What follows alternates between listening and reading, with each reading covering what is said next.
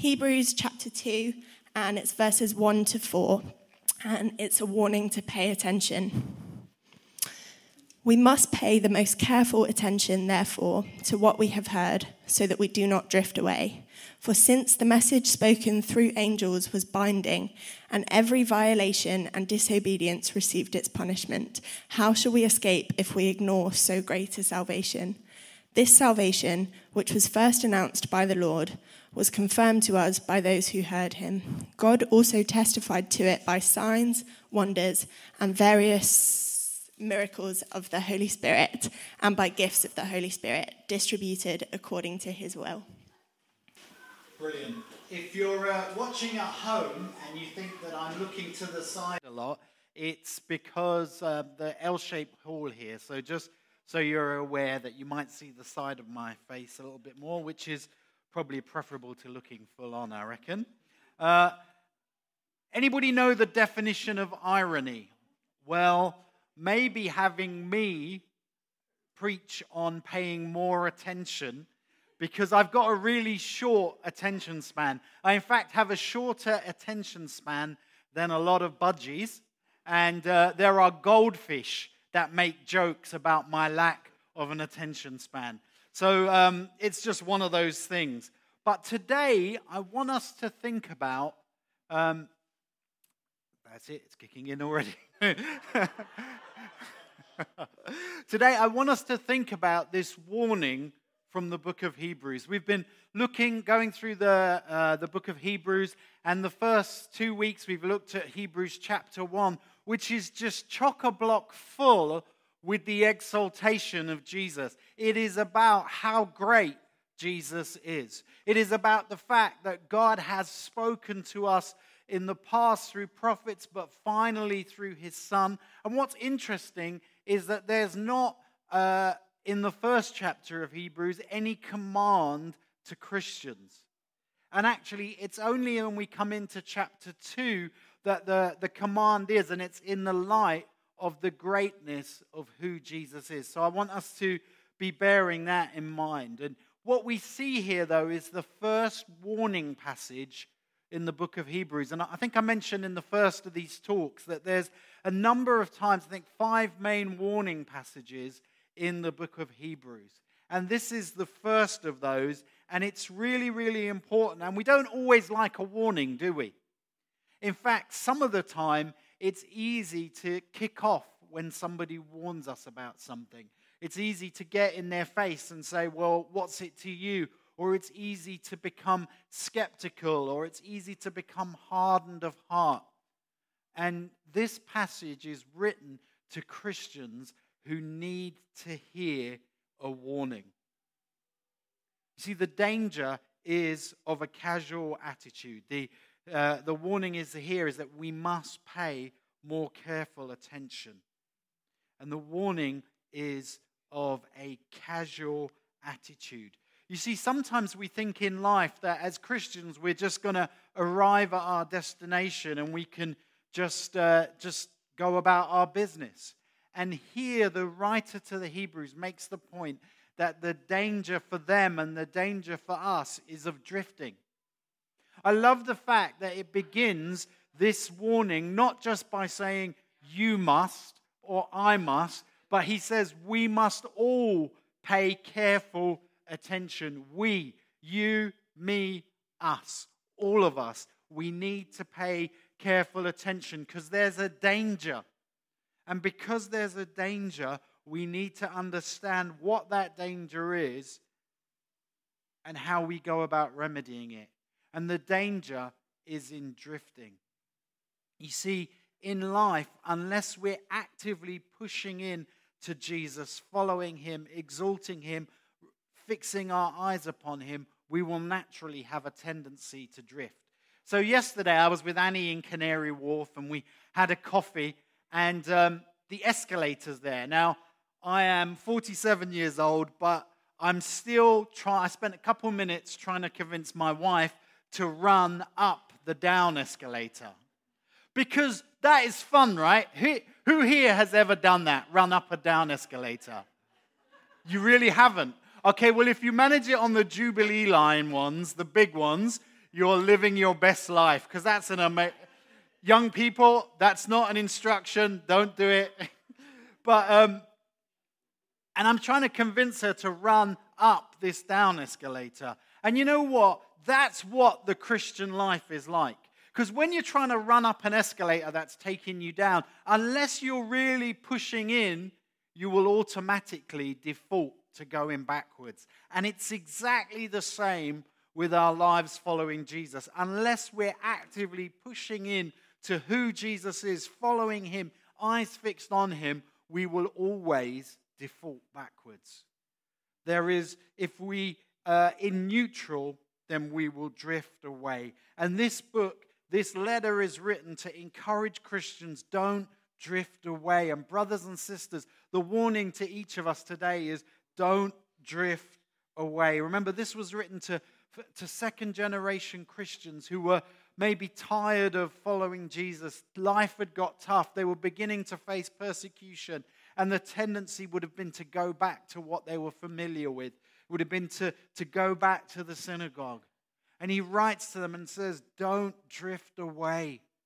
And all of us need to hear that. What's important is he doesn't tell them just do more, doesn't tell them try harder, but he says fix your eyes on Jesus. Pay careful attention to his word. And if you're feeling great today, I want to encourage you, fix your eyes on Jesus. Give him your full attention. But if you feel like maybe you're at the last chance saloon with your faith and you're feeling like giving up, I want to tell you, fix your eyes on Jesus. Give him your attention. The encouragement isn't to do more, but to consider Jesus. So the danger is of drifting, lest we drift away. Interesting that it's not a sudden thing, is it? He doesn't say, you're in danger of your faith going on a car crash. No. What he talks about is the danger of drifting. It's the point where you start to drift away. And sometimes that can almost be imperceivable. You don't really realize what's going on in your own heart. A bit like when you're on a motorway and then your off lane comes up. And you kind of change lane gradually. And then you can be driving alongside the other lane for a little while. But gradually it starts to take you in another direction. And pretty soon the two lanes are just far apart from one another. And that's often how Christians drift away. They can seem like everything's fine. But gradually the destination begins to look different. And it happens because we take our eyes off Jesus, because we stop giving him our attention. We will drift away if we take our eyes off the way, and Jesus said, I am the way. So to keep focused on him, otherwise we will drift away. The story is told of a guy who was needed to get through a jungle, and he employed a guide to hack a path through the jungle. And as he's going along, this guide is hacking away at the path, and the guy who'd employed him gets really tired and he's getting frustrated and it's not going fast enough. And he said, Sir, have you lost the path? And the guide looks at him and says, I am the path. And friends, Jesus is the way. If we stop and we take our eyes off him, then the fact is we will drift away. I want to ask you, has your heart begun to turn to other things? The encouragement here is to pay careful attention lest we drift away. See, it's not just about hearing. Sometimes Annie will call me and say, can you do this? And I'll say, yeah, and I'm merrily typing away or looking at something. And then I might get, another shout down the stairs. Can you? And I've kind of nodded and said yes, and I've heard it, but I haven't actually done it. And then eventually you get busted because you've agreed to do something and you haven't done it. And that's the kind of hearing we have to really watch out for, which is a hearing that kind of listens, but it doesn't. And we are in danger of drifting away if we stop paying careful attention. Have you got bored of the good news of Jesus? Has the voice of Jesus just become one amongst a whole bunch of others? It's interesting. in Matthew 7, when Jesus talks about the wise and foolish builders, that one builds on sand, the other one builds on rock. And, we've all sung that song as kids, probably at Sunday school. The wise man built his house upon the rock. But what's the difference? The difference was between the wise and the foolish isn't to hear, but to hear and obey. To listen with an open heart. Let's not get bored of the good news of Jesus, because otherwise we drift away. It's really interesting, that phrase, drift away. It's the only time that word is used in the New Testament. But other usages of it are quite interesting. And one of the ways it's used in classical literature is of something that the drift away, it's a ring that slips off a finger. A bit like this, The ring could slip off. Some friends of ours were on honeymoon and they were swimming. And they just got married. And this is true. I know these people. Her wedding ring or engagement ring, I think it was the clunky diamond one, slipped off her finger. She went to grab it and a fish bit it, swallowed it, and just swam off. And the ring was gone. The insurance company thankfully believed her. I wouldn't, but it's true. That's exactly what happened. And that word, to drift away, something that should be in place. Also, it's used of a vessel or a pot that has a small crack in it, and liquid gradually doesn't gush out. It's not like a big hole, but just little drips begin to come, and it just gradually empties out. Are you getting the picture of what that sort of drift looks like? And the most normal use of it is a nautical use. It's about a boat that's not properly tied down. It's not properly anchored, and it looks fine, but suddenly the tide changes and the boat drifts out to sea. Elsewhere in Hebrews, the writer talks about Jesus being our anchor. I think the understanding there was of being like a boat that isn't properly anchored. And what happens? The tide changes. And it causes the boat to drift away. I just want to say, what could change the tide of your life to make you drift away? Because that is a reality. Again, the writer is, we must all. Why? Because there's a danger in drifting for all of us. And so it's something we should pay good attention to. In Matthew 13, when Jesus is talking about the parable of the sower, and he says, and the one on whom the seed was sown on the rocky places, that is the man who hears the word and immediately receives it with joy, yet he has no firm root in himself. It's only temporary, and when affliction or persecution arises because of the world, immediately he falls away. And the one on whom the seed was sown among the thorns, this is the man who hears the word, and the worries of this world and the deceitfulness of riches choke the word, and it becomes unfruitful. It becomes unfruitful. Again, this sense of everything looks fine. You start well. But interesting, the things Jesus identified, isn't it? Persecution and difficulty, but also worries. But here's the other thing, riches. So actually, it's not just difficulties that can cause you to drift away from Christ. Actually, it can be success, it can be money, it can be things that seem good, but if we're not anchored in Jesus, they can be disastrous. Have you ever noticed some people go through extreme difficulty in life and come out the other end of it and go through it with a strong faith in Jesus and really push through? And yet others go through life and things go well, and yet in the midst of blessing, abundance, and success, they end up drifting away.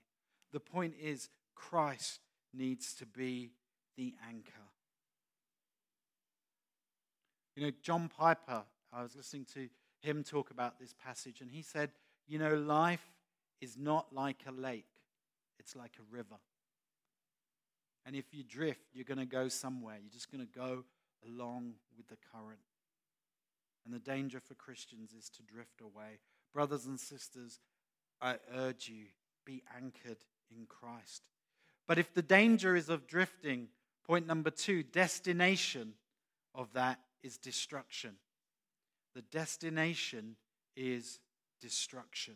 If the danger is of drifting, the destination is of destruction. Much like a lighthouse warns of danger from rocks, this warning reminds us of the need to pay careful attention. Why? Because the stakes are high.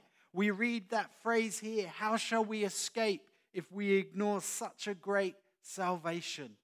How can we escape if we ignore a great salvation? Hebrews 2 and 3, for if the message spoken by angels was binding, and every violation and disobedience received its just punishment, how shall we escape if we ignore such a great salvation? You know, you cannot ignore the living word of God and not face consequences. Now, on our day off, Annie and I like to walk from where we live. We walk along the front by the Thames, through Shadwell, then up to the Tower of London, and often just walk right down into Westminster. It's a lovely walk.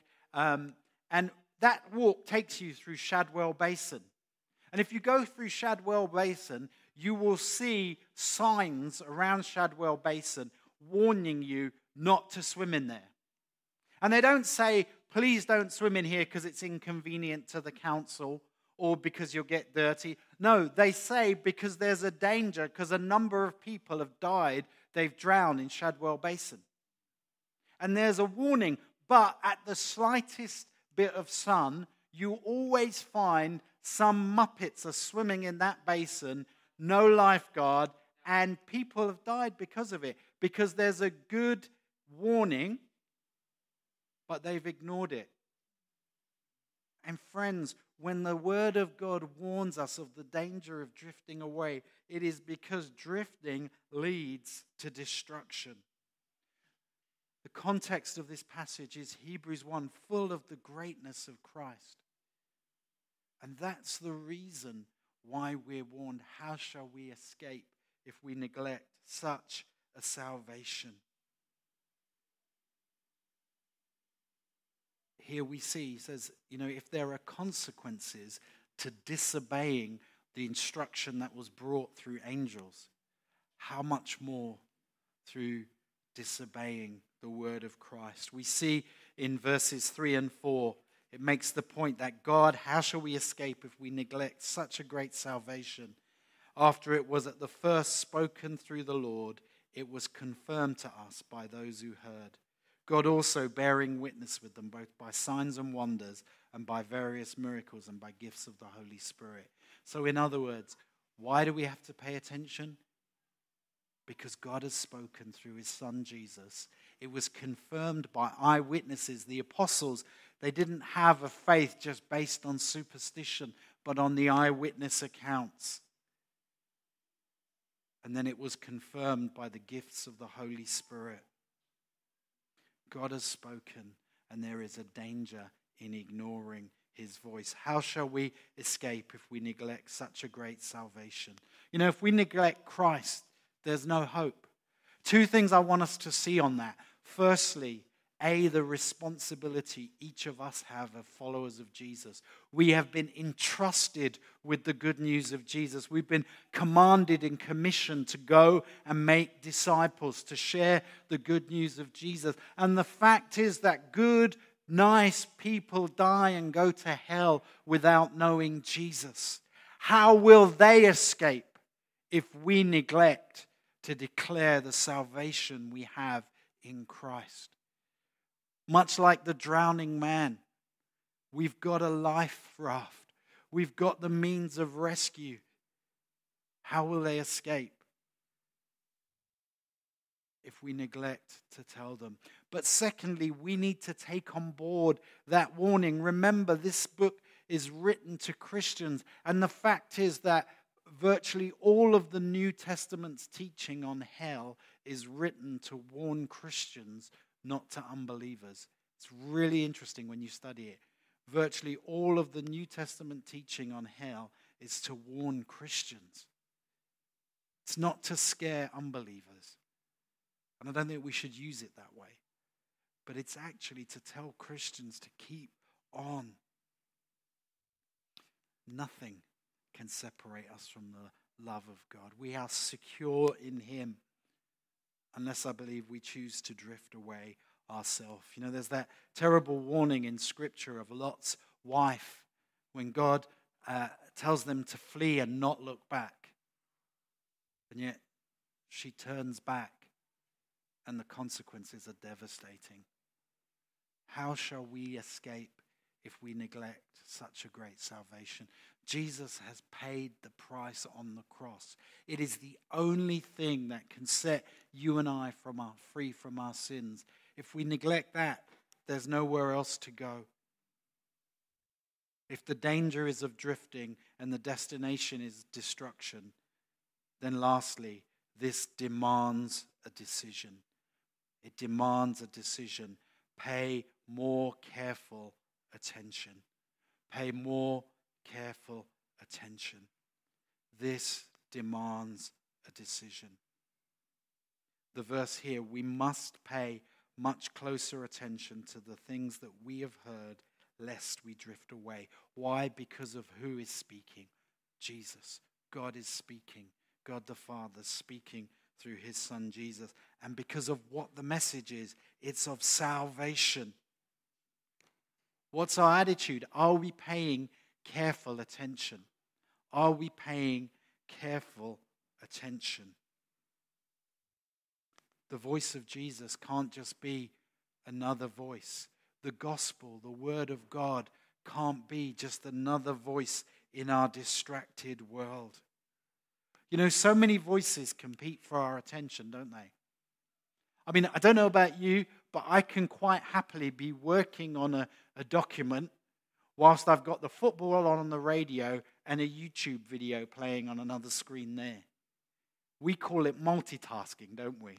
But actually, it's multi-distractions.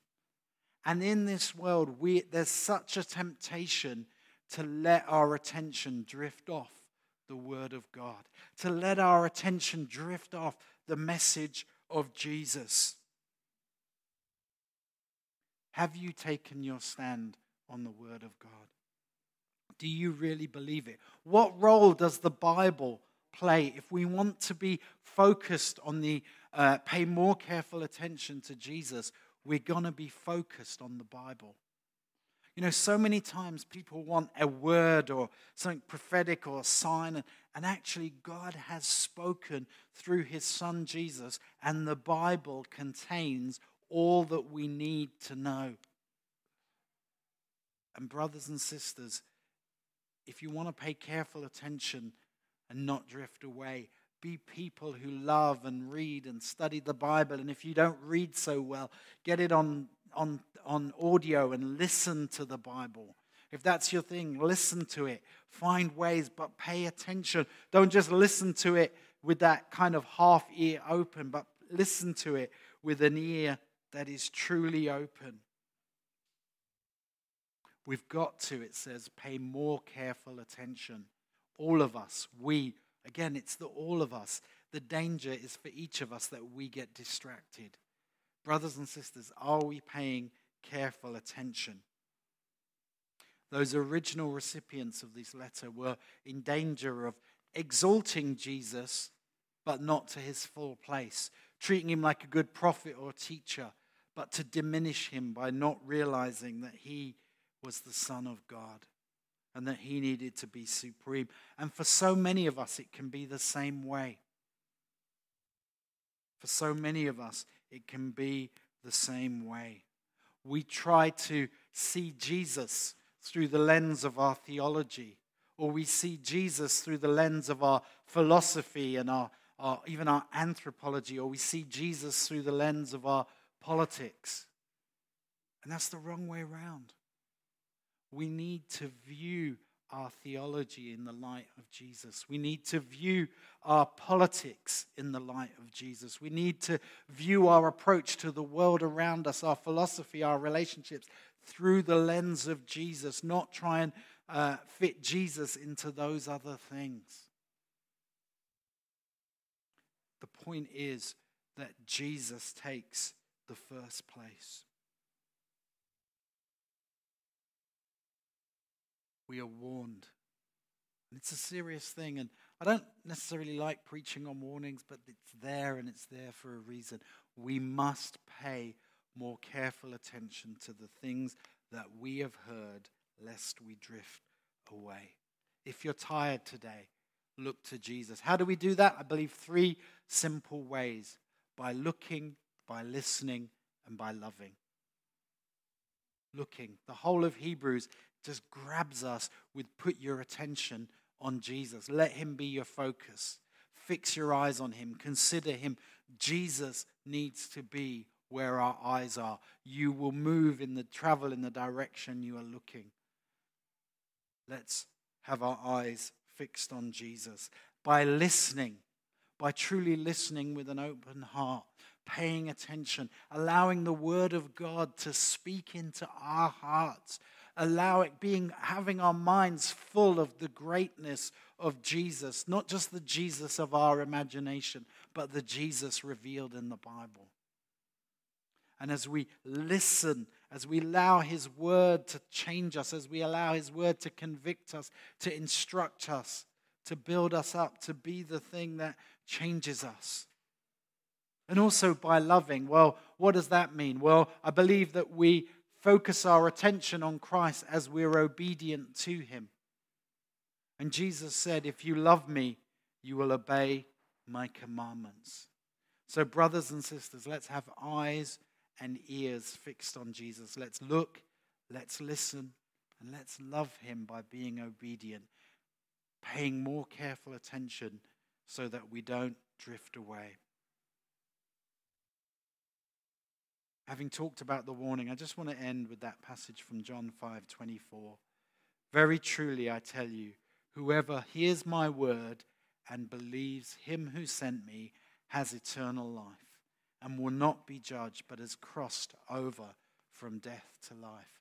Amongst the warnings, just the reassurance that as we fix our eyes on Jesus, as we look to him, as we listen to him, as we love him through obedience, the promise is there of eternal life and crossing over from death to life. This week, my prayer is that you will fix your ears and eyes and minds on Jesus, that you will pay careful attention.